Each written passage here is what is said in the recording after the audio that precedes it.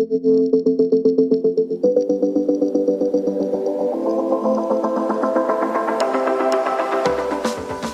to the Tech Ed Podcast, where we visit with leaders who are shaping, innovating, and disrupting technical education. People who are not afraid to think differently, not afraid to try something new, all with the goal of securing the American dream for the next generation of STEM and workforce talent.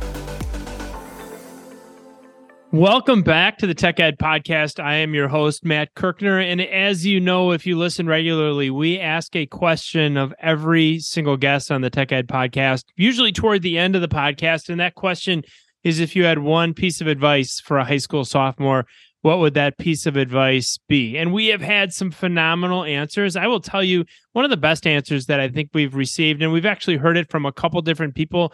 The one that sticks in my mind is Robert Cordova, who's the Chief Technology and Strategy Officer for the Milwaukee Bucks, who talked about and said how important it was to have a mentor, to have somebody that sets that example that you can follow, that cares about your well-being, that ushers you into something new. Talked about the importance of having a mentor. And as we all know, whether we're a high school sophomore, somebody in our 20s, starting a career, maybe making a career change, having a mentor is really, really important.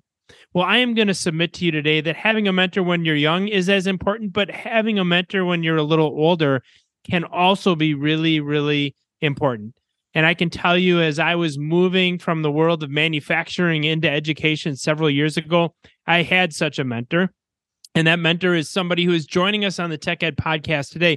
From this person, I've learned some amazing things. Things like how to build really, really powerful relationships with industrial employers, and how to build those relationships by first giving rather than asking. Somebody who taught me how to create something so big that people can't help but be a part of it and follow it. Talked about and taught me the importance of being positive all the time and making sure that everybody in your orbit feels like they're the most important person in the room. Today, I feel like the most important person in the room to welcome to the Tech Ed Podcast, a great mentor of mine, a great friend of the Tech Ed Podcast, Dr. Brian Albrecht, Chief Executive Officer of Gateway Technical College. Brian, thank you for being with us. Matt, thank you. And what an introduction. I absolutely reflect everything you're saying right back to you. I've learned so much from you and the commitment you've made to our teachers and to our communities through the work that you do at Lab Midwest. Bringing those partnerships together has been really remarkable and I think inspiring for many of us. So great to be with you again. Yeah, it's great to have you, and I'm proud of those partnerships. And as I suggested in the intro, I learned from the best as you were the chief executive at Gateway Technical College. By the time we air this episode, you will no longer have that title. You'll have the word emeritus added to your title at Gateway. How do you feel about that? Well, I tell you, it's bittersweet, right? I'm so excited about our family's future and what we want to do in this journey called life, but also I will absolutely miss all of the day-to-day interaction with the colleagues and the community members and the students that we serve here at Gateway. I think anyone in education or maybe even any profession, you sort of build your family around the work that you do. And that's so true for us as well, as we've had, our own son-in-law graduate from Gateway Technical College. And there's just so many touch points that we've had over these years at Gateway that I'll never actually officially leave Gateway. I'm going to leave the work of Gateway, but Gateway will always be a part of me. Thank you. Absolutely. You'll always be part of that Gateway family, and Gateway will always be, as you suggested, such a huge part of your family. And how can it be any different? 19 years of your career invested leading that great institution, and what an incredible legacy you're leaving behind. Let's talk about what comes next for Brian Albrecht. I mean, you've been running a million miles an hour for, your whole career, not just your time at Gateway. And all of a sudden, come January 6th, things settle down a little bit for you. What's coming next in the world of Brian Albrecht? Yeah, man, it's really ironic how life works, right? I started on January 6th, and I'm going to be leaving on January 5th, which would be the start of a new January 6th day. So it's a pretty amazing experience for me, but there is so much out there, right? One is I want to continue to be an advocate for what we do with youth and children and schools and education in general.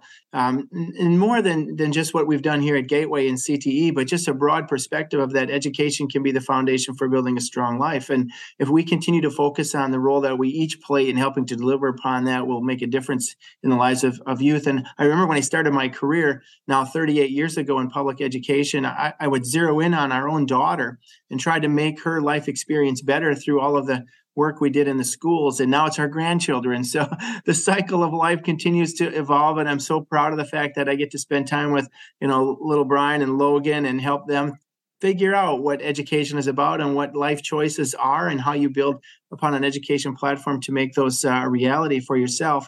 But we are going to take a little bit of a break for a while. So when I finish my daily work here at Gateway and become an emeritus, I will be an advisor for the college and continue to be a strong advocate for the college, but I won't have the day-to-day responsibilities to make sure that we keep our campuses safe and our programs aligned directly with employers, but certainly be a part of a broader discussion around what role technical colleges can play in helping all of our states, communities, and build stronger economies. In that process, we're going to take a little trip over to Costa Rica and do a little relaxing on the beach. That's probably my unwinding time. But I will share with you that I've also continued my commitment to stay close to some of the boards that I serve on. I will remain on the Boy Scouts of America board. I'll stay on the Froedtert Hospital board. I'm working heavily with the Coalition for Career Development out of Washington, D.C. I'm very active in the Society for Manufacturing Engineering. So I think there are some touch points that will keep me grounded in the life's work that I did, but also give me a broader exposure to say, how can we continue to collaborate and build even more partnerships across the nation? So it's going to be a short break, but then I'm sure we'll be right back into it a little bit. I'm looking forward to however it turns out and whatever path I end up taking. Well, that's music to my ears, Brian. I'll tell you for a couple of reasons. First of all, that you're going to get some time to relax and certainly reflect on this amazing 38 years that you have invested in public education. What I'm hearing about is that you're not just going to fade off onto that great lake up in central Wisconsin and spend time with a pole in your hand fishing. I'm sure you're going to do some of that, but you're going to stay involved in the education arena in many different facets, and that's really, really, it's great for me to hear. And it's great for, I think, our listeners to hear as well. So I'm just really, really tickled that you're not going away. The other key piece to it is that education is a uniquely positioned industry because there's always a start and stop date, right? So I get to watch our grandchildren now and nieces and nephews and others in our community get excited about the first day of school. And that always brings that energy right back to me. And I'm always thinking about, what could I be doing to help our schools? And I'll just do it differently, more volunteer work and more collaborative efforts to try to increase capacity, whether it's through foundation development or whether it's building association networks with our schools. And like you and I have talked many times, the key to success here is the alignment. How do we align the needs of industry with the outcomes of education? And the closer we get the alignment, the more successful that formula is going to be. And then our graduates will be better prepared for the job market, ultimately sustaining their livelihoods even better and creating greater prosperity for them and their families, which makes a solid family structure in a broader community. So there's just a lot of wins all the way around that.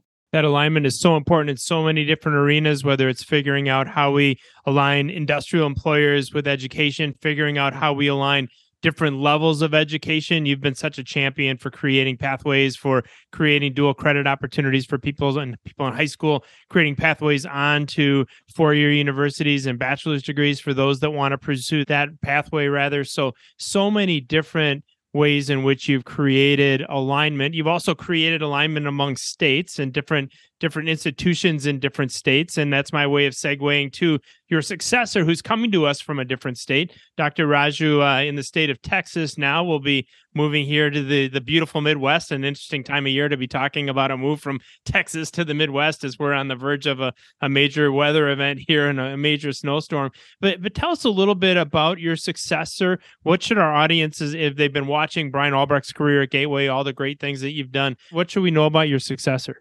Yeah, well, I'm very proud, first of all, of our board of trustees who put together a national search. And we had a lot of great candidates that met many of the qualifications, community listening sessions. We were engaged at faculty listening sessions and so on. But Dr. Raju brings a unique perspective to Gateway, not only a geographic representation of what does it look like in a different state, but her passion for community colleges and the investment that she's already made in her own development, whether it's in the manufacturing sector or the work that she's doing currently at Tarrant County Community College, will continue to add value to the role that we've put in place here at Gateway, because we've spent so much energy and effort in building out a new platform for what manufacturing needs to look like to better prepare our graduates. So I think you're not going to miss a beat in all of that.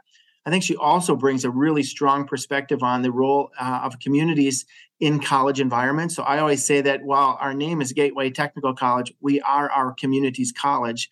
So her perspective of a community college environment will add a greater dimension to the idea of liberal arts pathways, community-based organizations, how do we support equity inclusion for all, and ultimately it's better student outcomes. So I think there's a real key piece to the puzzle that she will bring. And it's all like the old saying, I'm sure everyone has heard it, the right person at the right place at the right time. And I was fortunate to be at the right place at the right time for Gateway and leverage sort of my own ambitions and my own passions around industry collaboration to build an infrastructure that will sustain over time. And now Dr. Raju will bring in additional capacity and will continue to grow the foundation from there. So I'm very optimistic. It's a simple formula I learned from my friend Nick Pinchuk, the CEO of Snap-on, blue skies and long runways, and Gateway's on a long runway with a blue sky for a great liftoff here, and we'll continue to grow and expand our services. It's a beautiful picture that you paint there. One of my mantras is when the student is ready, the teacher shall appear. Perhaps when the institution is ready, the leader shall appear. That certainly was the case in terms of your leadership at Gateway and all the amazing things that you've done. And we expect nothing less from Dr. Raju. I will submit this. I'll tell our audience that Gateway had a very extensive search process. Of course, tremendous interest in this position, given all of the great things that you've done there, the incredible support of your community, of your industry, the incredible staff and faculty that you've managed to assemble. So it's just a great opportunity for anybody to step into a role. Really, really high amount of interest in a highly competitive process. So there were these listening sessions that were every single one of the 4 finalists. So the over time, the search committee narrowed the group down to 4 finalists, Dr. Raju, of course, being one of them. And then there were these community listening sessions. So just to paint the picture, I mean, you would think like a community listening session for a technical college president, there's going to be some people that are really, really interested, might draw, 40, 50 people. So the ones that I attended, we had 2 sessions, each of which had over 100 attendees. I think one of them had 220. So just tremendous interest in this individual coming in to lead the institution. And then you had moderators who moderated each of the sessions. And of course, the moderator's job is to make the candidate look really, really, really good. So the moderator for Dr. Raju's session was the host of the Tech Ed podcast, Matt Kirkner, I'm proud to say. And she was so engaging. She was so down to earth, wonderful personality, phenomenal sense of humor. And I think that the Board of Trustees made exactly the right choice in selecting her for this position. We're just so excited to see what she does with the institution. Yeah, I'm glad that you brought the process to light, because as the old saying goes, it takes a village, right, to educate a youth. It also takes a village to support and sustain leadership in an educational environment. So no one person, not including myself or Dr. Raju, would say we could do this independently. So champions in our community, we're glad that hundreds of people came out for these listening sessions. They have a voice here at Gateway, and to be able to have the sessions moderated by professionals like yourself to really draw some context to the responses and really help the candidates feel relaxed and at ease, because ultimately the success of Gateway is built upon the overall success of the entire community. It's just a matter of helping to guide the ship. It's like the captain of a ship is, not the one necessarily that's running the engines or rowing the boat, right? They're setting the guidance and the direction, and that's what the president will do, is set the direction. And there's a lot of people that are working behind the scenes to keep it moving. Ourselves included, are really, really excited to be a part of the future and to certainly support Dr. Raju in any and every way we can. So as much as we're our eyes are filled with tears at the departure of Brian Albrecht, we're certainly optimistic about the future of Gateway, and we know that it'll be in great hands. So I'll tell our audience, a lot of times when we do a podcast like this, the guests will say, hey, what's the topic? What kind of questions are you going to ask me? I want to make sure I'm prepared. Brian is a veteran, not just of the Tech Ed podcast, but of these things over and over and over again. And so never did that question come up, never did that request come up. So Brian has no idea what we're going to ask him about, but he's obviously polished enough, quick enough, and brilliant enough to do just fine on his feet. I did come up, Brian, with a number of questions that I just want to throw at you as we're thinking about your legacy at Gateway, as we're thinking about your future, and don't feel like you got to give 3-minute answers. Let's go rapid fire through a group of questions. But the first one I had is this. I mean, the people, if you meet Brian Albrecht, right off of the bat, that this is way more than a career for you. What you've done at Gateway, what you've done throughout your 38-year career is way more than just coming to work, earning a paycheck so that you can build your beautiful house up in Tomahawk, Wisconsin, and fade off into the sunset. So if you could tell us in a few sentences, Brian, why do you do it? What drives Brian Albrecht to put all the time and all the effort and all the passion into doing what you do? It's a great question. And, I'm happy to answer any question anyone provides, because when you have a level of commitment and desire, they shouldn't be planned answers, right? And I can honestly tell you, Matt, that I think this all stems from my desire to be a teacher. I started out as a high school teacher and a coach, and I was able to watch young people develop and mature, not only in our classroom and move on to college or directly to work. And a lot of those students that I had some 30 plus years ago now are still my friends today. And I get to see the successes that they have in their jobs and raising their families and so on. And the coaching life brings an entirely different perspective. It brings in a family environment around coaching, and you're nurturing young people to be a part of a broader team experience. So it's not about the individual, but about the whole team. So the idea of being a teacher and role modeling myself after some great teachers that I had, including one that Joe Shante, who helps guide the State Teachers Association for technology. Great person. Great guy. Those are the types of people that I wanted to be like, right? So I think if you look back at my career, at least when I look back now, that focus, that DNA is because I still believe I'm a teacher. Even after I retire from Gateway, my Gateway legacy will be, I hope I was a good teacher and shared with others a perspective on life that helped bring others together, whether it's through industry partnerships or stronger curriculum, or just maybe being there for someone in a time of need. And that's why we've developed so many unique programs for our community, like Promise programs and, STEM education programs and community-based dialogues around diversity, equity, inclusion. So the teacher role is probably what I'm most proud of, and that will be sort of my mainstay. That was my North Star as I went through my career. Well, Brian, you say you hope you have been a great teacher. I take the word hope out of there. You have been a great teacher, both in the classroom and in so many other ways, as you've guided so many different lives, literally around the globe. I mean, all the different lives that you've managed to affect directly and indirectly. It's just an incredible legacy. In as much as the teaching star may have been your North Star, you are a North Star to so many others. So thank you so much for that. The next question, as you look at your Is it 19 years at Gateway? Is that how long that you've been at Gateway? 19 at Gateway, 16 as the college president. Got it. 19 at Gateway, 16 as the president. So thinking back over those 16 years, 19 years, what's something you wish you would have done a little more of? Well, I have to tell you, when you're in a job like this, you're all in most of the time, right? So spent an awful lot of time, early mornings, late nights, meeting the community, and I wouldn't trade it for anything. Those were all so essential and critical. I've enjoyed the key aspects of the job, which is watching students' success through graduation, commencement ceremonies, pinning ceremonies, all of those. You get to see the light bulb has not only turned on, but it's shining very bright on that person, and their families are all there. So that's a major highlight for me. Developing new programs has been a major highlight. Things change, right? Our communities change, the needs of employers change, and we have transformed so many programs here at Gateway and aligned them with some world-class facilities and labs. So I think that's a key element of our success as well. Building relationships in the community with elected officials so they understand their value proposition. We're funded by taxpayers, so we've got to make sure that those investments are highly recognized and that people see that their investment every year when they pay their tax bill is going to a good institution, and being very transparent about all of that. So that's key for me.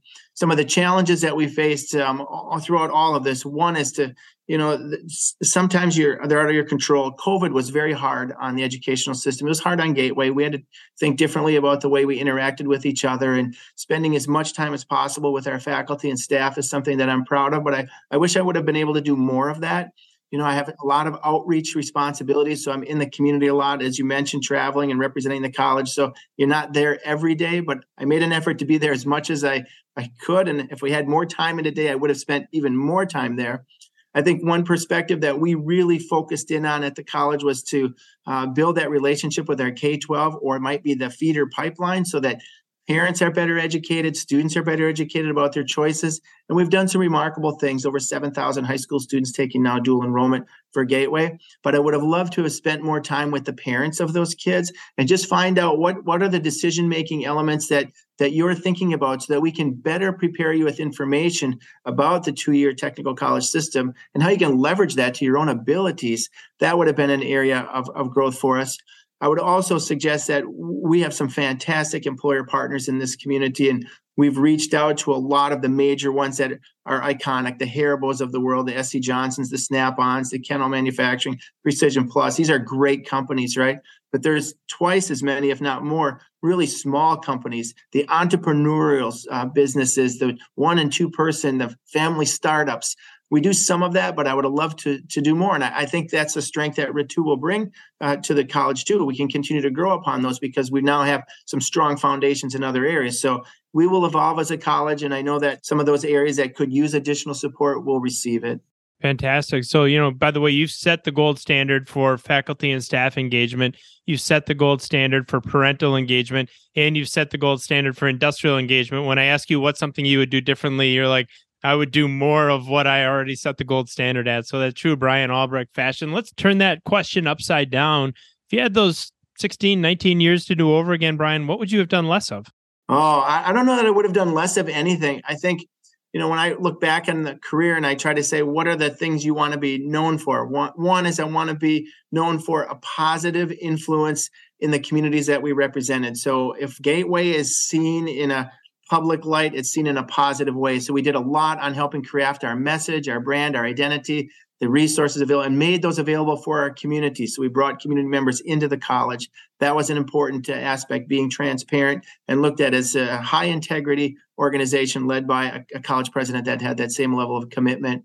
I think I would look back at Gateway and say a cornerstone for continued growth. We're 111 years old, so there have been a lot of cornerstones at Gateway. I'm not the first president of this college, but every president has to put a new cornerstone in place and take the college to a new level. And I believe we've done that. I believe that we've reestablished Gateway as a critical aspect for the economic growth of Southeast Wisconsin. You see the continued expansion of industries in this area, and I've been fortunate to be able to be a part of many of those discussions as new corporations are just speculating, looking at property in this area, thinking about building, what's the talent pipeline, how do we engage? And Gateway's always been there, and we've been a part of that discussion and solution, which has been fantastic. And then so the whole region has benefited from that. And then the third thing I'd say is if I looked at sort of a legacy on all of this, what have we done to improve the lives of the citizens that we serve, i.e. the students and the staff that we have? Have we been an employer of choice? Have we been a college of choice for individuals coming to Gateway? And what has that meant for the growth of the region? Not just Gateway, but our partners, the University of Wisconsin-Parkside, Carthage, others. And we see an increased growth in higher education, an increased value and need of higher education. And to me, that's the ultimate goal, because people hopefully are going to realize that to sustain their own livelihood, there's going to be some continuous learning. And it may be a baccalaureate degree, but it may be a short-term certificate. And how do we become the solution that cuts across all of those decisions that people are going to be making in their life? And we do that by offering a quality experience that has great value by all the partners. And in doing so, you certainly have become that solution. I just want to familiarize our listeners with this geographical area, if they're not familiar with, where kind of Gateway sits in the state of Wisconsin and in the Midwest. If you think about a corridor between Milwaukee, Wisconsin, and Chicago, Illinois, Gateway is almost right in the middle, maybe a little closer to Milwaukee, but right in the middle. That corridor extending up to Oshkosh, Wisconsin, has the largest concentration of advanced manufacturing and manufacturing, one of the largest in the world. I think the largest in the United States, certainly the largest concentration of certain types of manufacturing, like metal fabrication and machining, anywhere in the world. And if you think back 20 years, I'm somebody that grew up not too far from Gateway, geographically speaking. 20, 30 years ago, that you drive down that corridor, there was cheese stores, and those are great. We love those here in Wisconsin, right? But there wasn't a ton between Milwaukee and Chicago, and now you drive through that corridor, and it is distribution center after manufacturing facility. It's just incredible, the development that has happened. And I just want to dwell for a moment, Brian, on what you just said and being the catalyst for that. And I don't think, that's certainly not patting yourself on the back. And for our listeners, that Gateway has been an absolute cornerstone for that growth in our part of the state. Because what do employers, and I was a manufacturing employer, what are the things that you look for when you're moving into a new environment? The first one, when I was opening up a new plant, was proximity to customers and proximity to suppliers. The second one was proximity to a workforce. And that is just so very important. And probably now 10 years later, maybe the most important item. And you have created a destination for those companies because of their confidence in you and in Gateway, that you'll be able to produce that workforce of the future. Well, thank you. And Matt, you draw a great analogy. You're right. A few years ago, it might have been something like proximity to customers, or it might have even been incentives, state incentives, and, maybe it's green space. But today it's workforce. I can absolutely say that companies like Haribo, when they came here, we went to Germany to understand what the skill sets were and design curriculum that was going to match and align. Foxconn, same thing. We went to their facilities in Asia and really drew a perspective on what does advanced manufacturing look like for surface mount technology and how do we build capacity. And Amazon, we've got a training lab inside of Amazon, Uline, and you can go up and down the corridor and see the global companies that have left a footprint or are creating a footprint in Southeast Wisconsin. And the key to that is to have a workforce that can readily adapt to those skills and evolve with the changes of their company, because it is all moving so very fast. And Gateway is, like I mentioned, we've been here for a long time. So we have skill sets that cut across so many different platforms, from traditional apprenticeship and tool and die. So industry, maybe 2.0 to industry 3.0, biggest manufacturing and CNC operations training comes out of Gateway Technical College, all the way to advanced manufacturing, automation, robotics, smart technologies. We offer all of those different platforms so we can meet the needs of a variety of different industries, but they all continue to build on each other. That gives us a chance to support small business, medium business, and of course, global businesses that are changing rapidly. So that's an exciting part of the work that we do here. Exciting indeed. In the process of creating that incredible workforce that you have, Brian, have you gone back and done the math to see how many students have come through Gateway during your tenure as president? Yeah, that's an interesting statistic. We had a little retirement party here, and one of our student graduates drew that analogy. It's about 50,000 diplomas and certificates that I've handed out. So it's a lot of people. It's like a small town all by itself, but that's a lot of handshaking, I'll say that. That's one perspective, because those are the ones that have gone all the way through. We do an awful lot of customized training and short-term certificate-based training that often is encountered. So no doubt in my mind, it's well over 100,000 people that have been influenced in the last decade and a half, and probably even more when you think about, what is the benefit of someone coming into a job with a higher skill set and the people they work with, how do they evolve and change? So there's always going to be that, as you say, butterfly effect with anyone that comes through our programs. But I also just want to share that traditional models of education, which are important and will continue to be a sort of a mainstay, are not the only way we deliver education nowadays, right? So we have great partnerships with the Department of Corrections. We're doing some customized training, cohort training for individuals that are incarcerated on campus and off campus. We have mobile training units that we take to employers and deliver it on site at 2 a.m. if that's the requirement. We have hybrid programs where students can come and learn as their shift ends. All kinds of varying ways in which we offer the educational programs, specifically because our goal and our intent is to make sure that individuals leave our college with the academic credentials to be able to carry their education forward, equal to the skills that they have to do the job today. So we're going to give you the skills to do the job today, but the education platform to know that tomorrow your skills are changed. So how do you evolve yourself to get to that next level? So lifelong learning. So in lifelong learning, for sure, you're just a couple of working days left before you're done as the president of the college, and you are still its biggest cheerleader and its biggest advocate. I don't know that that'll ever die in you, Brian, your ability to get people excited about what's happening in Gateway and think about the future. Yeah, man, I can tell you that as my 7th grade track coach, Mr. Eddie Hammer, taught us that what you do is you run through the finish line. You don't run to the finish line, and because that'll cause you to slow down at the very end. So run through. So I'll still be talking about Gateway well beyond January 5th or 6th, because I'm going to run right through it and make sure that everyone knows that this race is not over. We have no doubt about that. So as you think about the 50,000 degrees, the 100,000 perhaps people who have been affected or experienced the amazing magic of learning at Gateway over the course of your career, I'm sure there's dozens and dozens and dozens of students that would stand out to you. But is there one in particular, Brian, you'd like to highlight as an example of what Gateway is capable of doing? There are so many, and I would encourage people to go to the Gateway website. You can hear and read the testimonials. There's videos, you can see them too. But Megan Barr, who spoke at my retirement party. Megan is just such a strong champion for us here at Gateway. She was an ambassador for the college. Her story, she would tell you, and she'd be okay, that high school was not easy for her, didn't know where her life's path would be. And she ended up at Gateway and became a student ambassador, ultimately a trustee for the college. So our first student trustee here at Gateway, and then was appointed by Governor Evers to serve on the Wisconsin Technical College State Board. That was a big honor. First student we've ever had at that level. Since then, she's now a transfer student at UW Parkside, continues to be a strong advocate for the transfer role, and she's been representing community and technical colleges and now universities in Washington on many different occasions to advocate for the role that we all play in helping build and sustaining lives.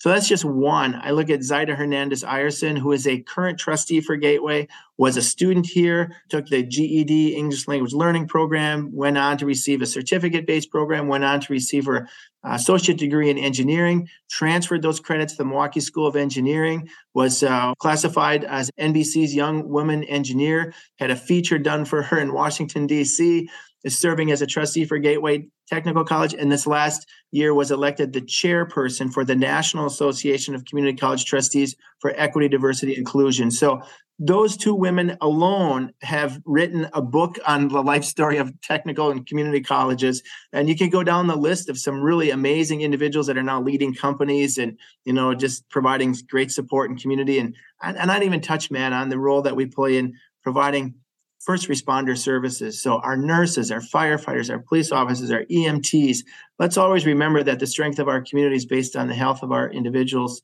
that we serve. So when communities are in most need, whether it's individual family structure or an entire community, who are the first ones to go out there? They're all our protective services and first responders, and they're trained right here at Gateway Technical College and other technical and community colleges around the nation. So high respect for those individuals that go into those challenging occupations. Yeah, thank goodness for those folks and their bravery and their willingness to train toward that day when eventually one of us will all need somebody like that to right. Whether it's to save our lives, to save our homes, to make sure that we're working in safe communities. So very important. I also appreciate the two students that you highlighted, Brian. I know Zaida and Megan both.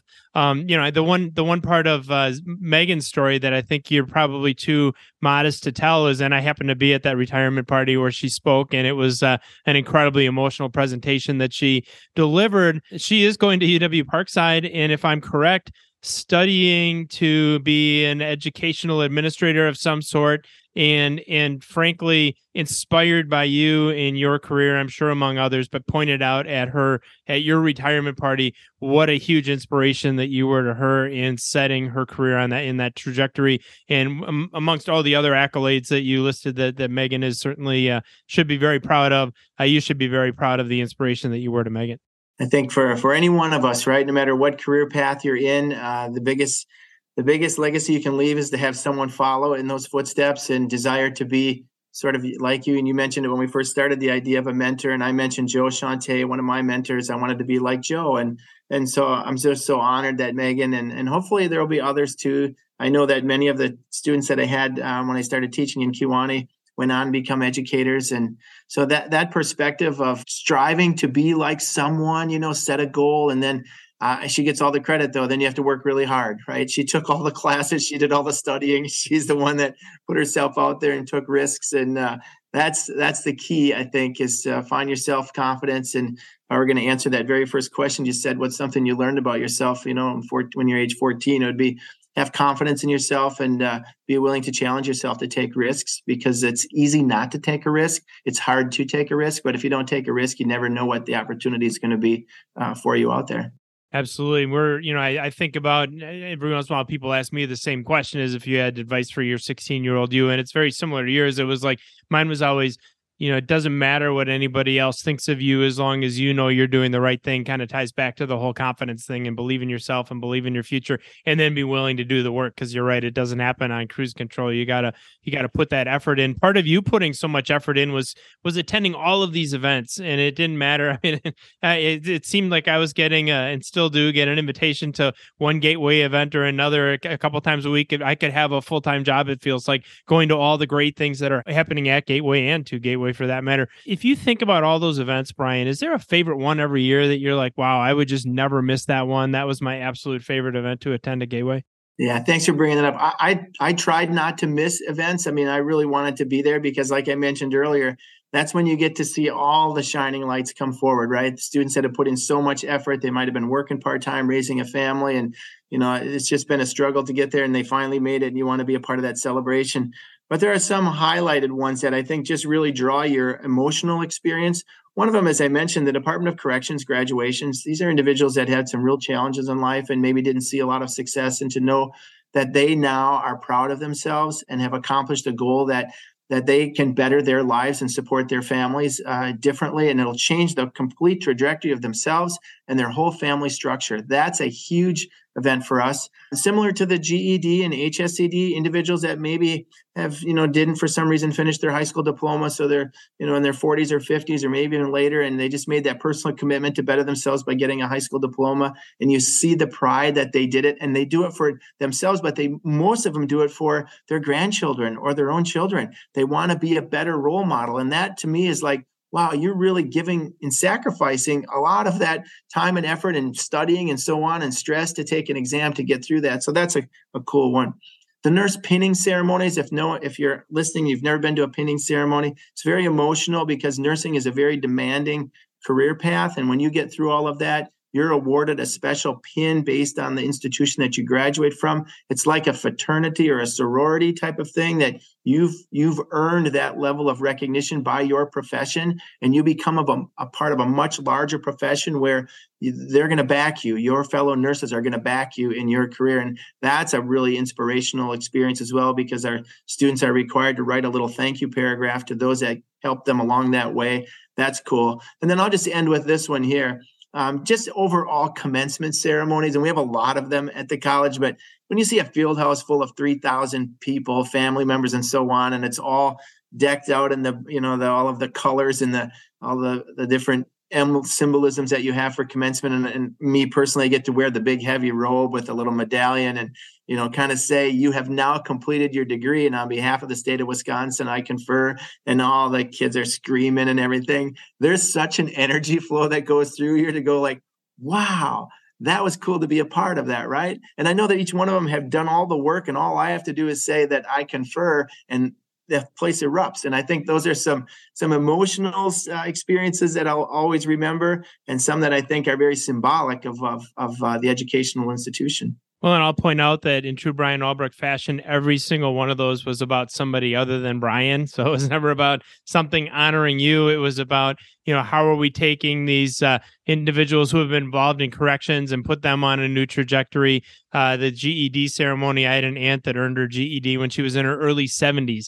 And we all went to Southwest Minnesota for the party to celebrate her quote graduation party. It was one of the coolest events that I think I've ever been involved in. Certainly the nurse pinning ceremony, and I've never attended one, but I've certainly read about them. And Gateway's social media posts, your social media posts, I know that's incredibly emotional. And then thinking about these 50,000 people that have gone through commencement that you've said I confer to 50,000 other people, and the joy and the futures that you brought to those individuals. So every single one of those about somebody else and about their joy and about their future. And on the topic of joy and on the topic of future, I want to dig a little bit deeper into Brian Albrecht's future. And as I mentioned earlier in the podcast, you were a little more specific about your future. Obviously, I'm still looking forward to serving with you on the National SOCA board too, Smart Automation Certification Alliance. You accepted that invitation about 6 months ago. So we're looking forward to the future there. But let's talk a little bit more about, I get the sense this isn't the end for you, and whether it's volunteering or something else comes, you're still, in the whole scope of time, a relatively, in fact, quite a young individual with a long runway ahead of you, to kind of take the blue sky analogy from earlier in the discussion. So, if we were to look a few years into the future, Brian, is it maybe something at the federal level, Department of Education, something at the state level? Would you ever consider running another institution and continuing to do these amazing things that I can tell you still have a tremendous amount of energy for? Yeah, well, you never want to say no, right? Because otherwise I wouldn't be true to my original recommendation for young people, and that, look for the opportunity and have confidence. So I already have shared my perspective with some folks at the Department of Education. I will do whatever I can to help support and engage our states in building a stronger national platform for education. I want to do that. We want to look at how do we leverage some of the federal legislation, whether it's new legislation or existing legislation like the Carl Perkins Act, and really do some deep dive analysis. How do we expand that into short-term Pell and certificate-based programs and really elevate the visibility of that conversation? So I love that kind of work. I do want to help continue to support Gateway and the Wisconsin Technical Colleges in providing guidance and support for the experiences that I've had, and how the next step, how do you build more capacity for employer alignment in other regions of the state and other regions of the country? That's a key aspect. I do believe there's also room, and I'm going to be working on this a little bit, some ongoing professional development for, I'll say, upper administrative individuals in community and technical colleges. There's such a need for college presidents and vice presidents that any sort of leadership professional development, whether it's in partnership with the American Association of Community Colleges or we do something totally different, I think if we can help individuals gain the skills through concentrated professional development, they'll have a much shorter startup when they become a college president. And Matt, you know this, and I've shared it, I think, a couple of times on different programs, but the average tenure for a college president is 4.5 years.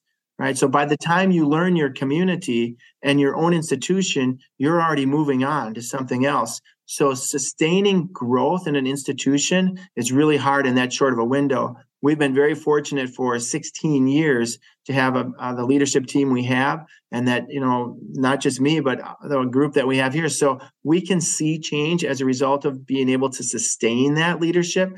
So if we can build that capacity earlier on in the first couple of years, maybe individuals stay longer, but at least we can be a quicker startup for the educational institutions, and kind of gets at the old adage that, it takes a long time to move education, right? And whether it's 2-year or 4-year, I think we can shorten that in some ways. So maybe do some writing, maybe do some more podcasts, but more importantly, to support the structure of the institutions we have and try to shorten the time frame for valuable change in those institutions. One of the adages I heard was that change happens in education one retirement at a time. In your case, it's going to be positive change looking to the future. It is interesting that you mentioned that the average tenure for a college president, 4.5 years. Leadership is tough. I was early on in my career, I was chief executive of what ended up being the largest contract metal finishing operation in the United States. This goes back some 20 years. And one of the things that was most interesting, I was the 7th chief executive of that company in 8 years. 7th in 8 years. And it had ground through a chief executive every year for 7 years. And just looking back on that and seeing how tough it is for an institution to get its traction and to create sustainability without leaders that are committed to being there for a longer period of time. In your case, 16 years as president, 19 years with the institution. I remember my years and my days in tech, the executive committee, now called Vistage, where we would get together with other executives of other companies. And, they say it's lonely at the top or whatever. That was your opportunity to sit down and share things that you could never share when you're sitting around a table of your staff at the plant or what have you. Sounds like maybe something similar for college presidents. Is that what I'm hearing? Absolutely. And I think it's not just college presidents, but look at the turnover in school principals, high school, middle school, or superintendents. And you just imagine the amount of pressure that those individuals are on, and they're trying to do the best they can. They've been well trained and well prepared. They've gone to a lot of schooling, they've got their doctorate degrees and so on. And yet you've got communities that, just change the trajectory by saying we don't like you anymore, or something happens and you're the focal point for it. And it's the same at the college level. Every college operates a little different, but we have a board of trustees. They provide governance, and you've got to be responsive to all kinds of constituency groups, elected officials, taxpayers, students. Those all have investments in the institution, and you're trying to balance that and balance it in a way that everyone's going to feel like they're getting some win out of it. And it's a difficult challenge. So it is an all-in game. It is not something that you can just go to the job and then go home. You are always representing the college, no matter where Brian Albrick is. Gateway is there. So I'm careful at the grocery stores. I'm careful at community events, making sure that I say hello to folks at the gas station, because you're the symbol of what the brand is for that institution. And you carry that very, very esteemingly, and you got to be proud of that, and you've got to want to be able to carry that brand. So you can't say I'm off the clock. You may not be at work or in the office, but you're never off the clock. For about a year after I graduated from college, I was the special assistant to the Milwaukee County executive, David F. Schultz, back at that time. And he told me exactly the same thing. He said, it doesn't matter where I go, I'm always the county executive. It's not like I punch a clock at 5:00 and don't have to worry about it until the next morning. Same thing with being a college president. And I can tell our listeners, having spent time with you in Kenosha County, Racine County, Walworth County, I mean, you're a regional celebrity in that area. And as much as you have a national presence in CTE, you're a celebrity in Southeast Wisconsin, in huge part because all the great things that you've done at Gateway. Brian, you've been a mentor to so many, and I know that you have had your mentors as well. You mentioned one of them, Joe Shante, who, as you suggest, I know well, and what a perfect individual. Just a huge heart, a great demeanor, a great way of going about the work that he did. A little bit later in your career, these last 15 to 20 years, have you had other mentors that have helped shape who you are? Absolutely. I think there are for me, there have been stages in my career. So, of course, Joe, early on, helping create the influence to go on to education and get a degree. He was my high school teacher. But then you get off to college and you develop another cohort of mentors, Len Sterry and Lee Smalley up at UW Stout, and still today, Carol Mooney up at UW Stout. And there's just some great people there that have helped influence my life, and honored to be called back to the university a few months ago for an alumni event. And it was really inspirational for me to be back on campus. So those people have always guided and directed me. And then you get into your career life, right? So I was at a high school, and we had some amazing people that I worked with. Coach Bobby Orr taught me an awful lot about being a good coach. That was important for me. And some great community-based leadership, which helped me understand the role that we and can help inspire our students to be involved in the community along with their educational. From there, I moved on to the Department of Public Instruction. I worked for some great leaders, Bert Grover, state superintendent, and John Benson, state superintendent, Libby Burmaster. And then most recently, Governor Tony Evers was the state superintendent at the time. He was my direct supervisor as a division administrator. So I've had some people that have been able to create larger spheres of influence that I could observe and monitor and watch. And of course, when I came to Gateway, it just becomes so important because it's a local influence that you have. So Fisk Johnson, the president, CEO, chairman of SC Johnson, Nick Pinchuk, the CEO for Snap-on Incorporated. These are influencers that not only drew a perspective of what it's like to be in a community, but how do you create a global influence? And they certainly have done that through their corporate leadership. So there's many people that have helped share their values and experiences, from students all the way to corporate CEOs. And I've been honored to be a part of that whole process. And along the way, picked up different perspectives on how to lead. So you pick up perspectives on leading within, educational environment, service for communities. That was a new perspective. Bring that all together. And then corporate decision making. How do you value the business proposition? Because education is a business. We've got to meet our budget every year, just like everyone else does.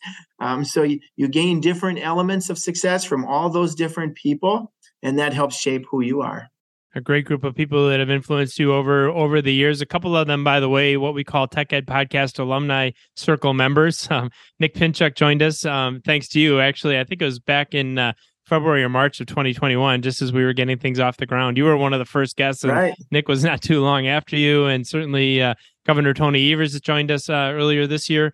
Here in 2021, or 2022 rather. It'll be 2023 by the time folks hear this. But Governor Evers was a phenomenal guest, so we managed a couple of those. We'll take Fisk Johnson too if Fisk is listening. Amazing leader of SC Johnson. Would love to have Fisk join us sometime. Well, and Matt, our friend Ron Wanak, he called me last week to wish me congratulations on the retirement. Chairman, CEO, founder of Ashley Furniture, and super. So that just doesn't happen by chance. Where very busy people with very high level executive experience take time out of their day to call you to say, hey, congratulations, you did a nice job, right? So I'm really proud of the fact that we have this network, and it's all, like I said, it's the Every Child's Place, the daycare on campus, their level of support and learning from that all the way to the corporate CEO and how do you influence a new training program in Morocco, right?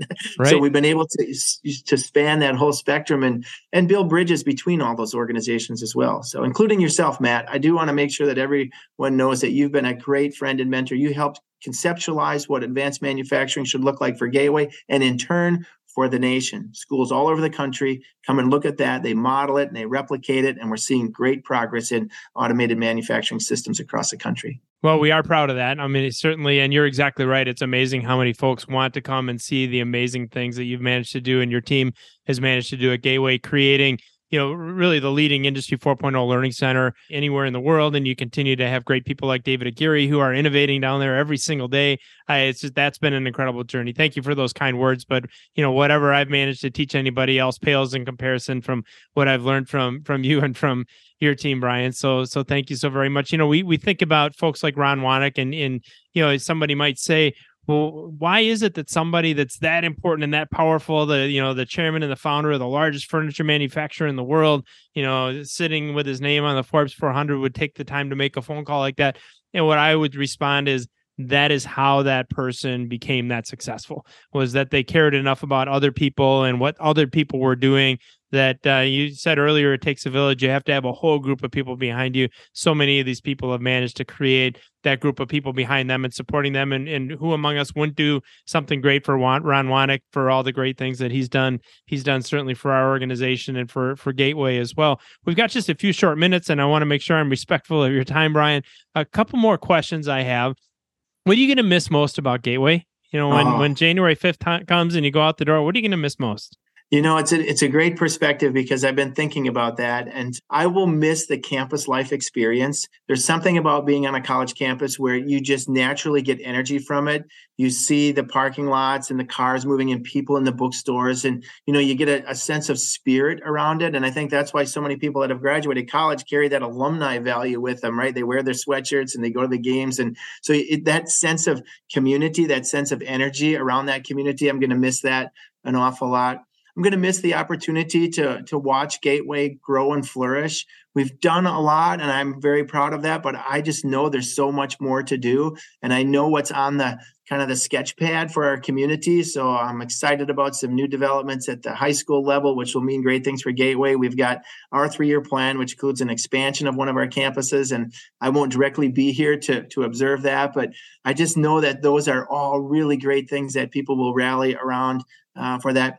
And then I think the last thing that I'll probably miss even more than all of that is the daily interaction of the people. And I say this with all sincerity. I know a lot of people say that, but you end up spending more time at work sometimes than you do outside of work with your own family. And while I'm going to get to do more with my family now for the last 16 years, everyone here, they're the ones that I get up in the morning and have lunch with and in the afternoon and, go to these events in the community with. So that sort of family relationship with all of the people that I've had here, and literally thousands of them, because we have 1,000 employees each year and we turn over several. So you've got a couple hundred new people. So you're always bringing new people into the family, and you're keeping those that have retired as part of the family too. So I'm optimistic that we'll be able to stay in touch, but I'm also realistic to know that in life, when you retire and move away, you're less likely to stay connected and have that personal relationship with people. So I realize that. Sure, absolutely. Yeah, we certainly appreciate the fact that you're going to miss those personal relationships as you create new ones and move forward and whatever comes next for Brian Albrecht. I have one more question, Brian. It's a 2-part question, and that is reflecting on the last 38 years and then kind of looking forward to the future. What's the biggest way that career technical education has changed in your mind over the course of your career so far? And then if we fast forward 10, 15 years, how is it going to change in that period of time? Yeah, absolutely. So that is a great question.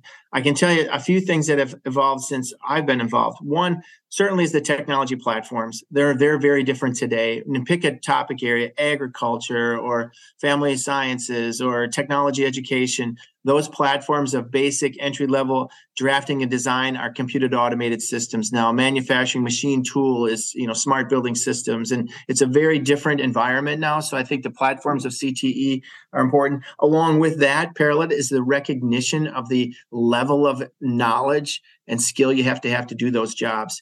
And I think anyone listening that does not do this for a daily lifestyle, if you call a technician to fix your HVAC unit or your plumbing system, or pick a topic in your home, or more or less pick a topic in your car. The average citizen has no idea how those systems work, right? A technician needs to know them all very well.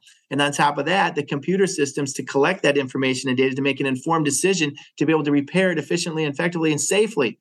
Who knew that my car yesterday, because we have a little ice out here, the windshield sent a message, the windshield is not clear enough to drive. The windshield knew it was not safe to drive, right? So there are so many technological advances that a technician needs to know to properly protect you as an average citizen or consumer. So that technology platform is driving. To make all of that happen, it's been a big transformation. And I think 10 years from now, it'll even be better.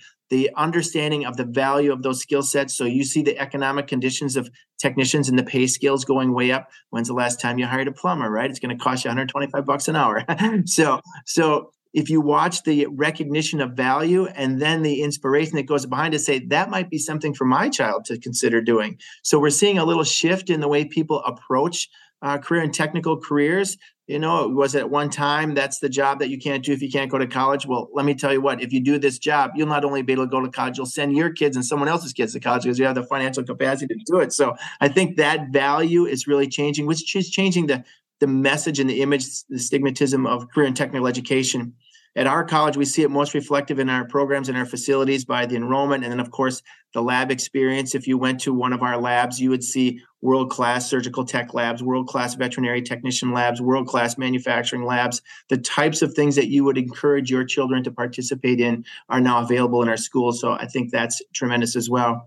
So there's a couple of glitches in all of that comment too, Matt. One would be to sustain that we need highly educated teachers. So we've got to do a great job connecting with our university teacher education programs to make sure we have individuals with right skills. Your organization and many others are providing professional development to help shorten that educational learning for our teachers. That's key for us. Then you mirror that with the general skilled worker shortage in the education realm.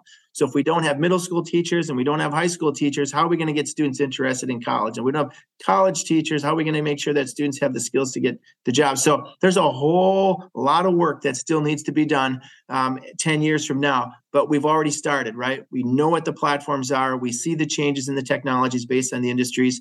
We know that we can create a more positive message because the economy is making us realize better what's essential and how we're going to pay for that. And then we also know that there's a talent pool in the education market that can continue to be expanded. And if we do, some of these people, highly qualified teachers that have skill sets in these new platforms, well, they're really dynamic and they can really inspire young people to do amazing things. Lots and lots of reason for optimism as we look forward. I love the reflection on the changing perception, if you will, of careers in the skilled trades, careers working with your hands, careers in manufacturing, careers in so many different endeavors.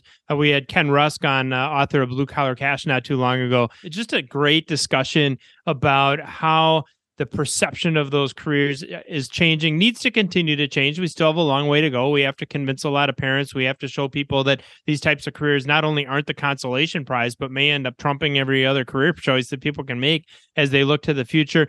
The role of technology in upskilling and training that next generation, whatever it is, whether it's in healthcare, whether it's in public safety, whether it's in manufacturing, all these different endeavors, really important. And you touch on another thing that's really near and dear to our heart here at the Tech Ed Podcast, Brian, which is that shortage of teachers, especially in CTE. I mean, across the platform is, it's just incredible how many opportunities are available in the world of education. But without those individuals to inspire that next generation in the way that you've been inspired and in the way that you've inspired so many others, the future maybe is a little bleak. So we have to get more and more people interested in understanding of the great opportunities in teaching career technical education as we inspire the next generation. You bet. I try to remind our community, just observe your own life, right? So when you get up in the morning, observe how you live your day. So you get in a car that's probably remote start and it's got smart sensing technology all over it. And you end up going to the gas station to get a cup of coffee and it's probably a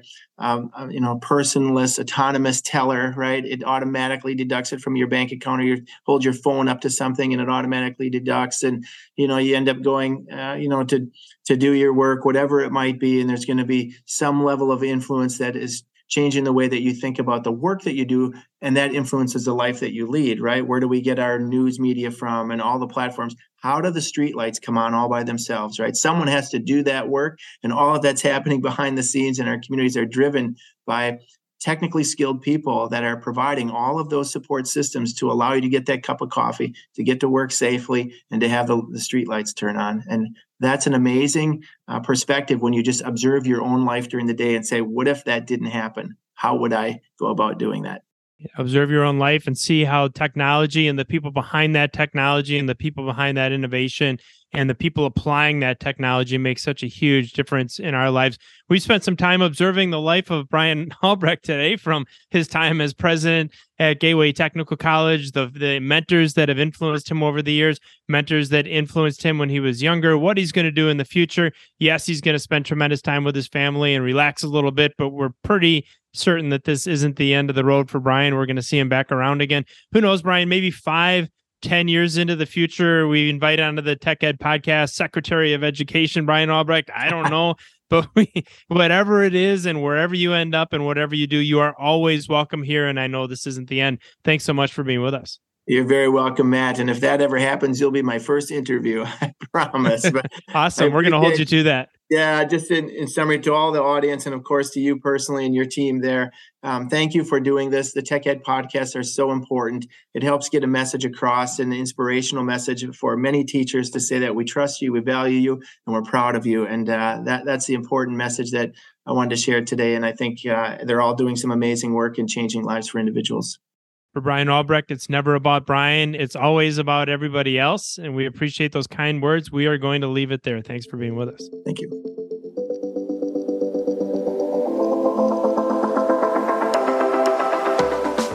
Thanks for joining us for this episode of the Tech Ed Podcast. If you haven't already, subscribe, leave a review, and if you like this episode, share it with a friend. New episodes launch every Tuesday, so listen in next week.